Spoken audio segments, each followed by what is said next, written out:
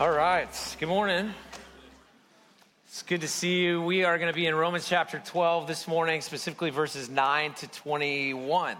Romans chapter 12, 9 to 21. Let me just connect vision to Easter for just a moment. So you know, if you've been here for any length of time, you know that our vision is to saturate the 4B area, this geography. The 600,000 people that live in it, to saturate the 4B area with the gospel by restoring people, families, and churches. And we have lots of ways that we do that. But one thing that is unique, I think, to every church is that on Easter Sunday, people come in different ways than they come all the other Sundays of the other year. Last year, we grew 34% year over year on Easter Sunday. We had, in 3 hours, we just had too many people. We just had too many people and not enough seats is the bottom line. And so we really just prayed about, like, God, what would you have us do? Because we all have people in our lives that are that one person that we really just would love to see meet Jesus. And I want everybody to have the opportunity to invite that one person to come, and for that one person to have a really great experience when they come here, if they come here on Easter Sunday. So we will have 4 services. If you do the math, I need like 500 people to show up at 7:45 and 500 at 11:45. So I'm asking you, because you're here not on Easter Sunday, to consider all those ones and think about coming at 7:45 or 11:45. At 9 and 10:30, those will be packed. And we have an alternate worship venue that day with live worship, not just video piped in, but live worship. We're going to do our best to accommodate in those 2 hours. But man, if you could be missionaries and show up at 7:45 or 11:45, that would be a huge blessing. What we're asking is that you would invite one person, whoever that is, like walk across the street, go to the next cubicle, shoot that text, whatever. Invite them to come. So invite one, attend one, and serve one. And if you can serve with that many people, you could have more than a couple thousand people on campus that day. We need a lot of help. And so there's a volunteer table out in the back. If you have a chance today, look at it as an opportunity to serve the 4B, because that day, that really is what it is. And so let's engage well that way. Okay, Romans chapter 12, 9 to 21. We've been in a series in the book of Romans. We're going to continue sort of a slow walk through that. I'm going to ask you to stand with me. We'll read the scripture first, and then we'll jump in to the teaching. There's a lot here in just a short amount of time, or short amount of verses. So let's just jump into it. It says this in verse 9, "Let love be genuine, abhor what is evil, hold fast to what is good. Love one another with brotherly affection. Outdo one another in showing honor.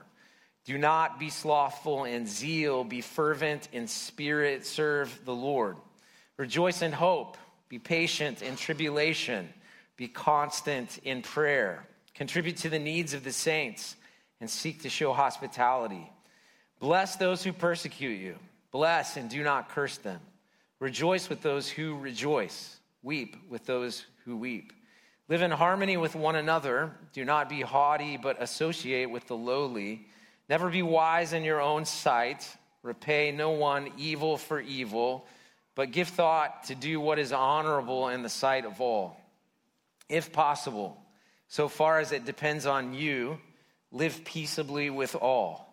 Beloved, never avenge yourselves, but leave it to the wrath of God, for it is written, 'Vengeance is mine, I will repay, says the Lord.'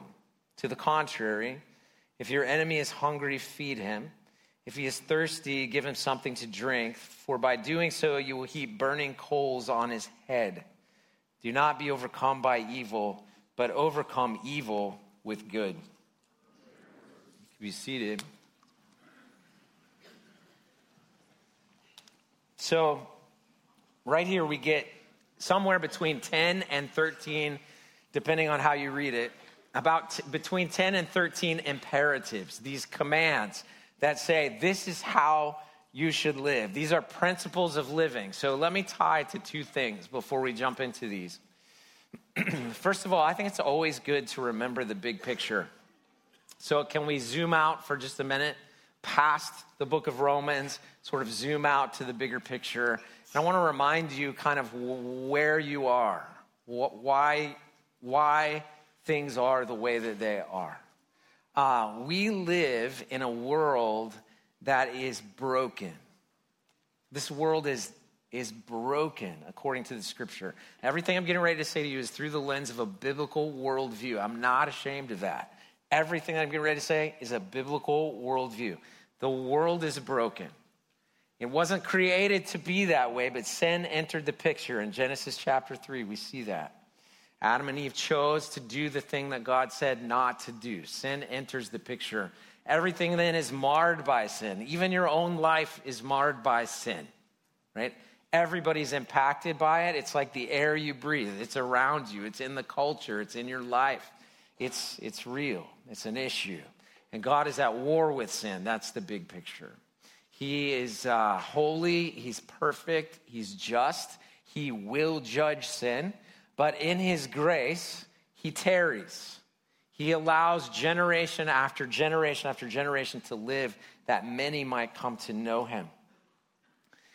Paul tells us in the book of Romans and many other places that the Father sent his Son, Jesus, who died on a cross to save us from our sin because we're impacted by it, to free us from our guilt and shame because it weighs us down, to heal us from the impact of the sins of other people in our life, and to promise us an eternity with a new identity.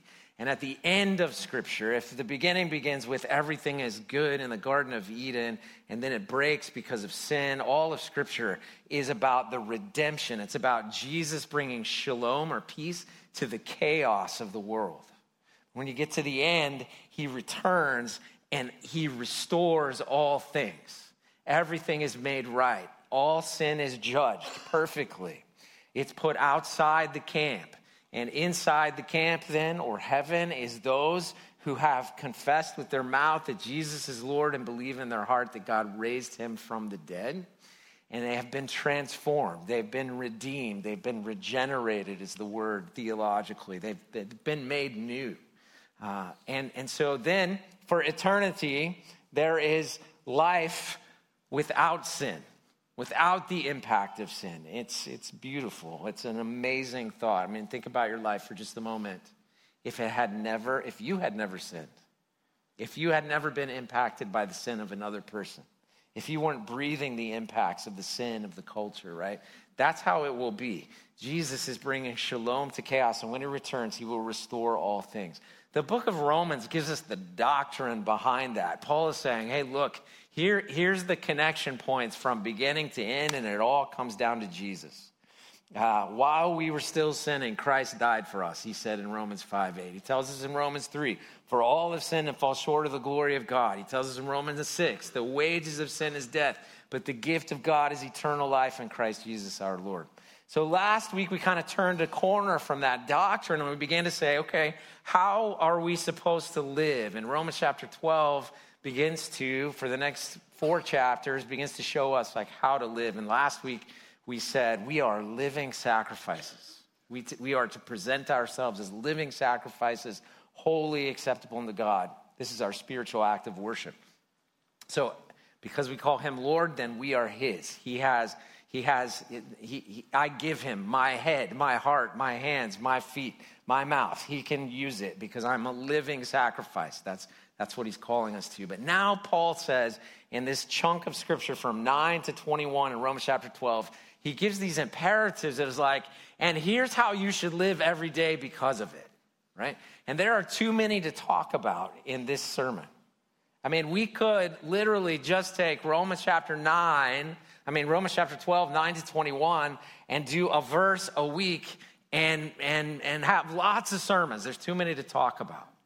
But what I want to do is pick and pull 4 or 5 that I consider the most counterintuitive in our culture today, the ones that run against the grain of who we are kind of in our culture today. And I want to talk about those things. And so I want to start in Romans chapter 12, verse 9.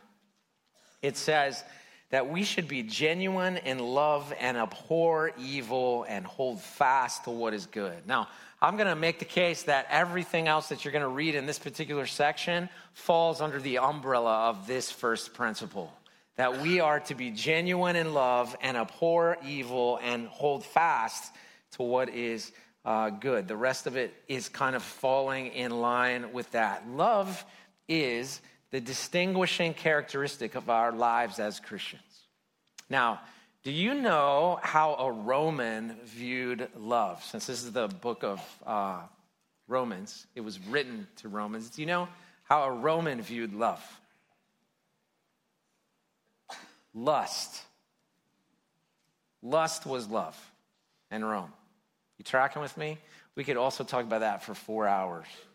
In fact, I mean, we have to see the gospel redefining love in the Roman culture, because everything about the Roman culture, love was lust. It just is what it was. Now it's becoming more and more true in our culture this day. Love is lust, right? And if you're like 80 years old, you're like, no way. But if you're 15, yeah. If you're 40 even, yeah. It just is what it is. We're very Roman in that category. And so what the gospel does then is redefine love. And this is why Paul says, be genuine in love and abhor evil. Why? Because God is love. So if people are going to see what true love is in the culture, something other than lust, something not cheap, but beautiful, but perfect, but right, but holy, if they're going to see that, then we're going to have to be genuine in our love. And genuine is just not fake. It's just not fake. And we don't live in a culture really anymore. There was a time where you could fake love, like as a church person, you could kind of just fake it. We don't live in a culture anymore where you can really fake that.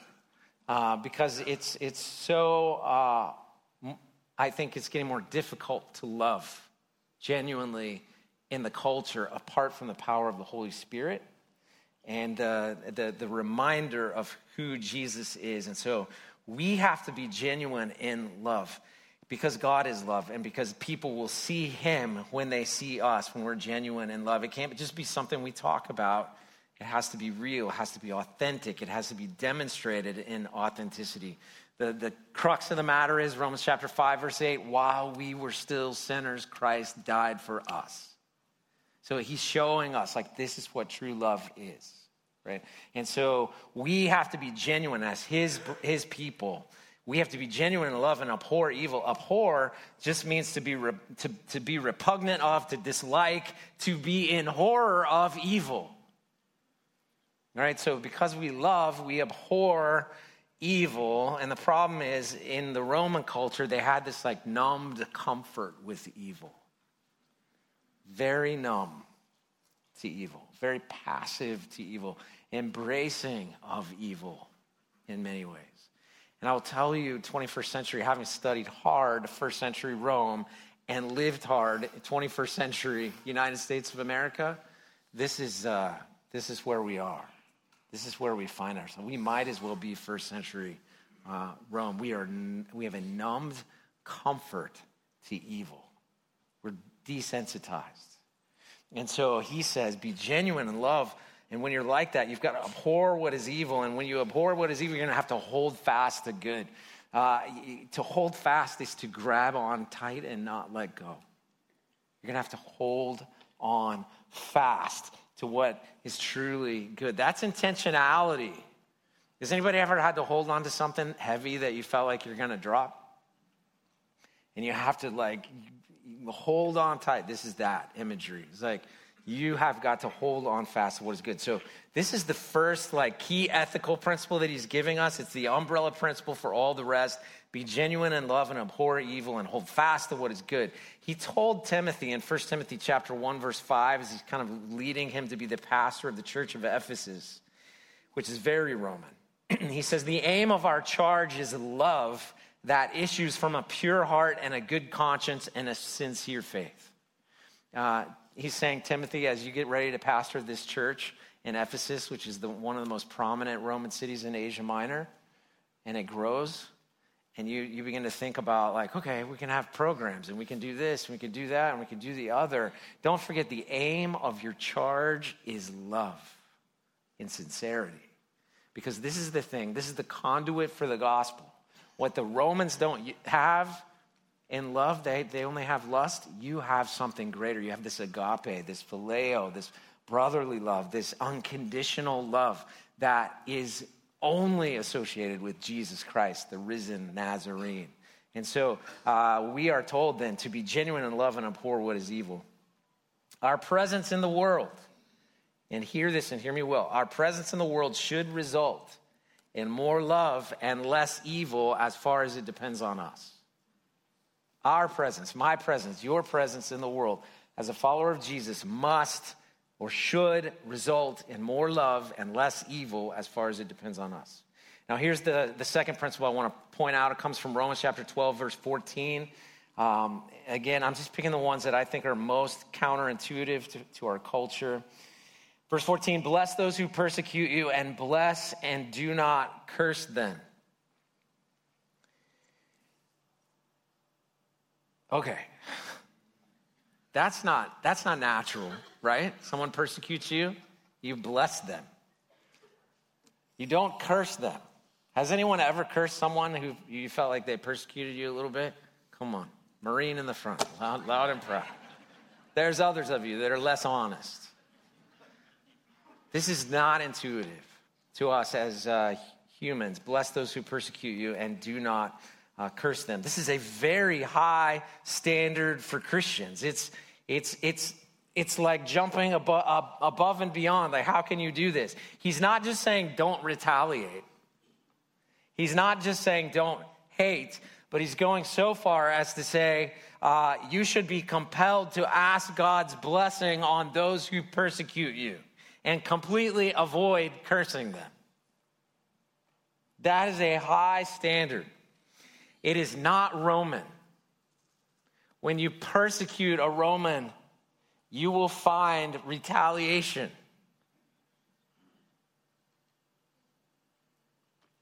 I'll go so far as to say when you persecute an American, you will find retaliation.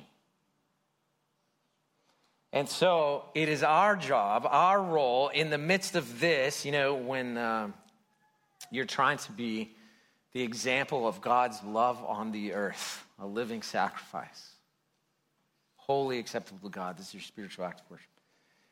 Then Paul says, if you're going to do that, then you're going to have to bless those who persecute you and do not curse them.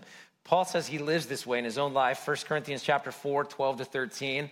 And we labor working with our own hands. When reviled, we bless. When persecuted, we endure. When slandered, we entreat. We have become and are still like the scum of the world, the refuse of all things.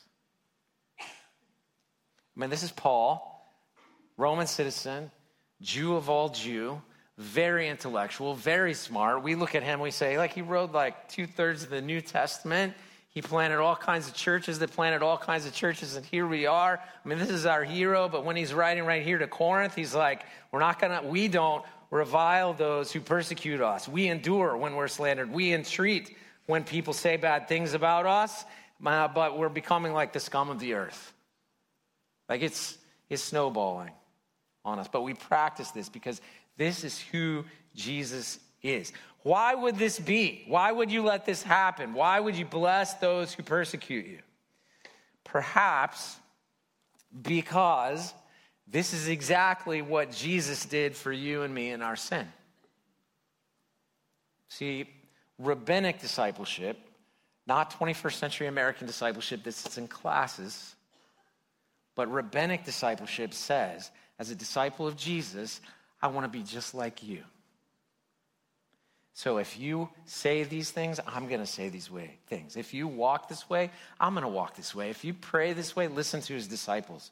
How should we pray? Because when you pray, it's different. They want to be just like him. That's rabbinic discipleship. The same thing is true for you. Like, we want to be like him. That is why he put his Spirit in us, because he thinks we can be just like him. So why would we bless those who persecute us? Because when Jesus hung on the cross, he said, my God, why have you forsaken me?" Real. And, "Father, forgive them, for they don't know what they're doing."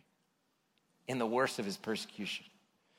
So when the disciples, some of them crucified themselves after persecution, when they were crucified, they looked a lot like their rabbi. Right? So here we are told by Paul, "Bless those who persecute you and do not curse them." Because it's the cursing and it's the retaliation that's expected. But when you return evil with love, something different happens. Here's what we find, the third thing. Here, Romans 12, chapter 18, or Romans 12, verse 18. Look at this one. "If possible, so far as it depends on you, live peaceably with all." If possible, so far as it depends on you, live peaceably, shalomi, with all people. All right, so if I take that to the Roman context, let's say that I'm a Roman background believer. I'm suffering because I'm not able to work, because I won't participate in the guilds, because I won't worship Caesar, and they make me participate in the guilds. And so let's say I'm a tile person, and I can't get any work because the guild won't push work my way, or they're saying bad things about me because they want people to know, like, he doesn't support Caesar, he doesn't worship Caesar. Why would you use him? And so I'm an outcast now. I can't get any work. I just want to lay tile, put food on the table for my family. And that guild, they continue to persecute me. I'm supposed to bless them and live peaceably with them as far as possible. Now, they didn't have social media. They had their own version of it, but they didn't have social media. It wasn't quite as fast. If someone blasts me on social media, I can blast back. Boom! You're blown up. That's our mindset, right? That's our culture. And here, what Paul is saying is, if you're a living sacrifice, if you're going to live the doctrine of Romans chapter 1 through 11, then if possible, you're going to have to live peaceably with all people. Now, look at the verse really closely. I think it's important that we apply the ethics. So the first thing I want you to know is that this verse was written to a people who do not live in an ideal world. Sometimes we're like, well, they don't understand what we go through here. You know, they didn't live in an ideal world, but they were a population, a culture marred by sin, just like we are. And the command to live peacefully is meant not for an ideal environment. It's meant for an environment like ours, for a sinful world, a world inhabited by people like us. But here's what it says. It says, it's interesting, Paul's words, "if possible, as far as it depends on you." If we apply the ethics, what that means is sometimes it's not possible. You hear what he's saying? If possible, so far as it depends on you. Why didn't he just say, live peaceably with all people? He didn't. He said, if possible, as far as it depends on you. This means that it's not always possible. Sometimes it doesn't depend on you. You might be able to think of a time in your life where you couldn't live peaceably with someone, not because it depended on you, but because it depended on them. I'll give you some examples. But this is a call to live peaceably with all, if possible, as far as it depends on you. So, applied ethics, hypothetical situation. You go to Baybrook Mall today after church, and you see a person in the parking lot being robbed and beaten. This isn't a walk away clause. Oh, if possible, as far as it depends on me, I need to be peaceable with all, so I'll just let that happen. Actually, being a peacemaker, Jesus said, "Blessed are the peacemakers, for they shall be called sons of God." Actually, being a peacemaker in that situation would be inserting yourself. Do you see the applied ethic? If possible, so far as it depends on you. That didn't depend on me, right? There are times, situations, circumstances that fall into this, if possible, as far as it depends on you. But the overarching theme is like, my role, my call as a follower of Jesus is to live peaceably with all. That's with Jews, with Muslims, with atheists, with people who radically disagree with my worldview, with Republicans, with Democrats, with independents, with whatever. You fill in the Texas Ranger fans. You fill in the blank. I don't care. But you get it, right? That if possible, so far as it depends on you, live peaceably with all. Romans chapter 12, 19 to 20, take a look at that one. Beloved, never avenge yourselves, but leave it to the wrath of God, for it is written, vengeance is mine, I will repay, says the Lord. Again, counterintuitive to the Romans, counterintuitive to their culture, counterintuitive to Americans, counterintuitive to our culture. Paul is saying, do not take revenge. Even when someone has done us harm, we are not to seek revenge. This isn't our role. And I will tell you, this is hard. It can be difficult. Proverbs chapter 20, verse 22, do not say, I will repay evil. Wait for the Lord, and he will deliver you.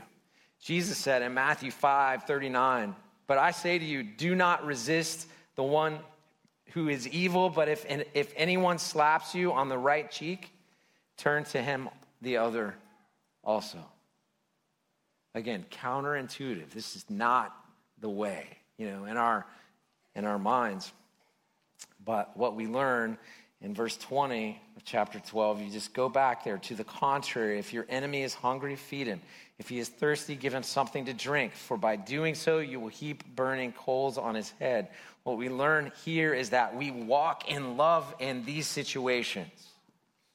This is how Jesus walked. This is how his disciples should walk.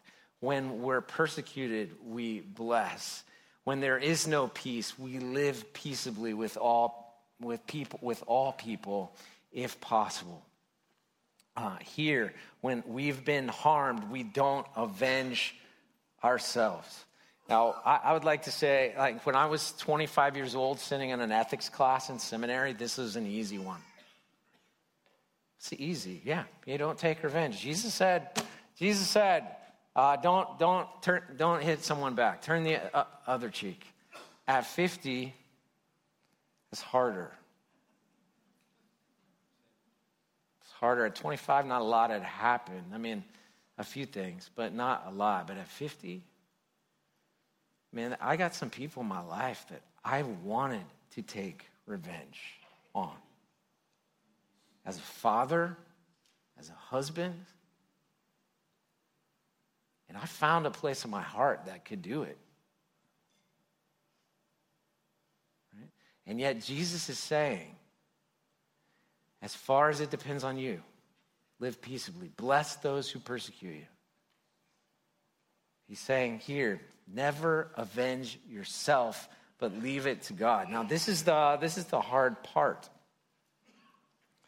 So I'm going to trust God with that. For some reason, for me, it's easy to trust God for my salvation and my eternity. But when it comes to getting justice against this person or that person, I don't know if I trust him so much. I'd like to take a little of that on my own. I'm just verbalizing. It's processing out loud. And yet he says, no, what you should do, Pastor Brian, what you should do is if he's hungry, feed him. If he's thirsty, give him something to drink. For by doing so, you will heap burning coals on his head. And this is a euphemism or a metaphor that just says by loving in the face of evil, you're actually shaming. You're actually, it could go two ways for that person. Either they are baffled and shamed because of how you responded, or they're drawn to Christ because of how you responded. You're heaping burning coals on their head. There's a whole burning coals thread in the scripture from start to finish. Everything from You should just, if you have time, burning coals. Look everywhere in the scripture. It's actually beautiful. And Jesus is a burning coals Messiah. One example. After he's raised, he shows up on the side of the Sea of Galilee. The disciples are like, is that Jesus? Is that Jesus? He's making fish, and it says he was making fish on some burning coals. And when you connect all those burning coals with all the other burning coals, what you find out is that is a refining, beautiful aspect of who Jesus is. Right? He's the refiner. And we have to trust him for that. So we leave vengeance to the perfect justice of God. Our vengeance, when I take it myself, it's usually laced with evil. But when God has vengeance, the vengeance of God is just. It is holy. It is right. It is pure. His end times wrath or eschatological wrath, that wrath that comes at the very end, it is a just wrath that will judge all sin. All evil will be judged justly. This is why he says, vengeance is mine, declares the Lord. Like, leave it to me. You can trust me with this. I will also say for your personal well-being, when you let go of bitterness and consequently the idea of vengeance and trust it to the Lord, you lay down burden and find personal peace. You really do. You really do. Last thing that I'd like to share, Romans chapter 12, verse 21. It's the end of this section on ethics. He says, do not be overcome by evil, but overcome evil with good. Do not be overcome by evil, but overcome evil with good. And we're kind of back where we started. He said, let love be genuine. Abhor what is evil. Hold fast to what is true. Here he says, do not be overcome by evil, but overcome evil with good. The Roman society that this church existed in was purely evil. Purely evil. They worshiped an emperor. They had false gods in every town. They have brothels, like in Ephesus. There's like 89 brothels in that port town they found in archaeology. Graffiti pointing the way so everybody can see. It's no different than Houston. It's purely evil. Now, he says, don't be overcome by evil, but overcome evil with good. This is the idea. This is the big picture from start to finish in this passage. The idea is that culture is evil. The world is broken. Sin is rampant. You are impacted by it. You're swimming in the water of the culture of sin. And one day everything will be restored. But while you're here and you're living in the truth of Romans chapters 1 through 11, that beautiful doctrine of redemption, and you realize I'm a follower of Jesus, saved to an eternity. I'm regenerated. I'm transformed. To be regenerate means to be born all over again. You're not like everybody else. So while everybody else clings to evil, you push away from evil. Do not be overcome by it. It can easily succumb you. Easily succumb you. So there's an intentionality here. Do not be overcome by evil, but overcome evil with good. Now this is what we're after. Evil is going to be overcome, but not with more evil. With love. Evil is going to be overcome, but not with more evil, with love. And this is the point of everything Paul says here in Romans chapter 12, 9 to 21. He's just saying to you, like, let your love be genuine, because evil, Jesus has overcome. It's hard, we'd be thinking like chronology, but he has always been, and he overcame from the beginning. He is overcoming, and he will overcome. It's all happening and happened. It's bigger than a timeline. While you're living on your timeline, whatever, however many years you have, you just understand, like, what you say, the things you do with your hands, the meditation of your heart, it really matters. It really matters, and it's a part of the process of the restoration of all things. Jesus said, you are salt and you are light. If salt loses its saltiness in the world, it's not good for anything. If you hide a light under a canopy, it's no good. Instead, you got to be different. You got to stick out. So you're not going to stick out by avenging yourself. You're not going to stick out by just retaliating against those who persecute you. Everybody does that. Nope. When you're persecuted, you bless.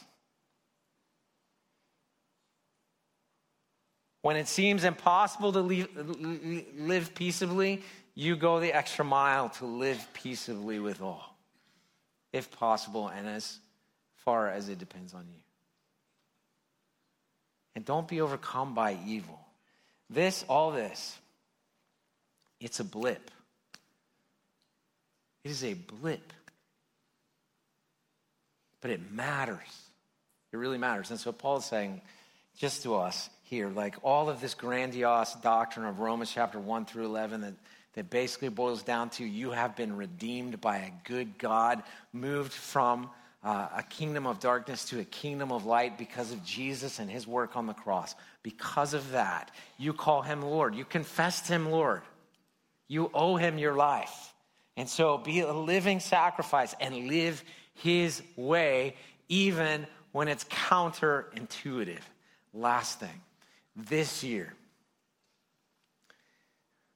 Let me back up. Ding, ding, ding, ding, ding. Since like 2019, things have shifted in the culture. Big time. And so this year, we, as followers of Jesus, we are going to have this epic moment, this awesome opportunity to abhor what is evil, hold fast to what is good, and at the same time let love be genuine. It's going to be a bumpy year. I think politically bumpy. Right?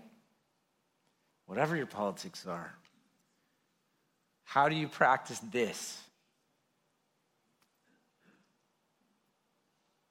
How do you practice this? In the context of your own home, your marriage, with your family.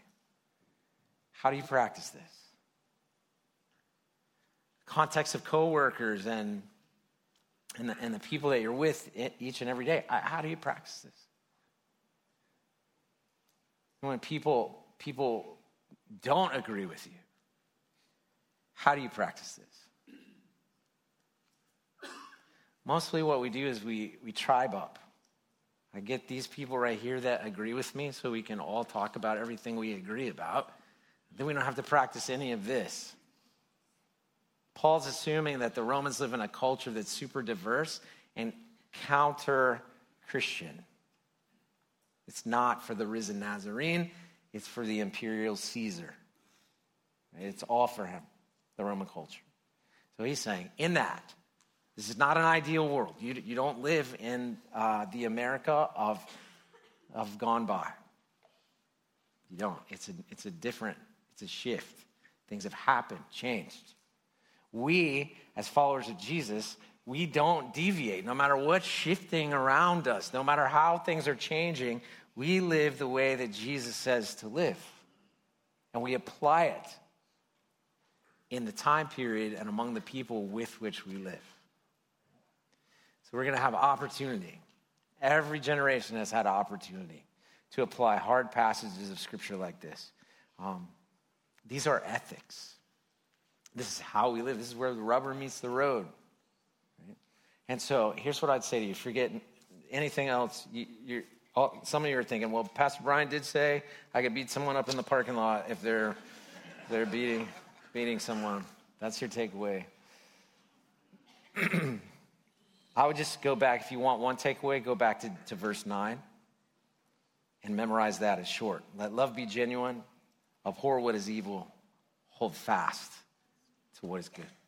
Right? Would you bow your head, close your eyes, ask the Lord to speak to you.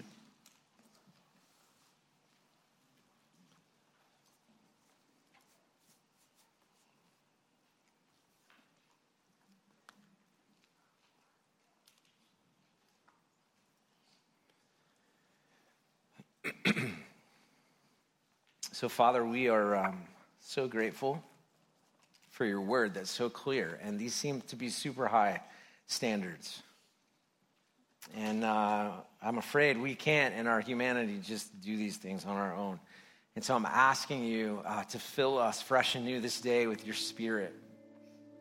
God, would you draw each one of us close to you?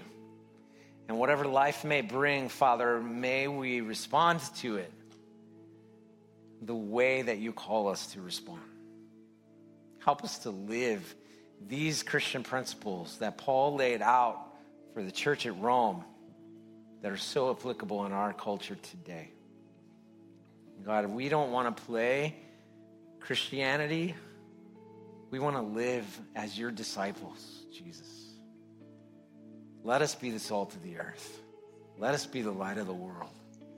God, help us to carry the message of the kingdom. Thank you for your Spirit that you put inside of us. Thank you for the word that is so clear. God, give us the courage, the power, the compassion to live it. So we love you and praise you. In Jesus' name, amen.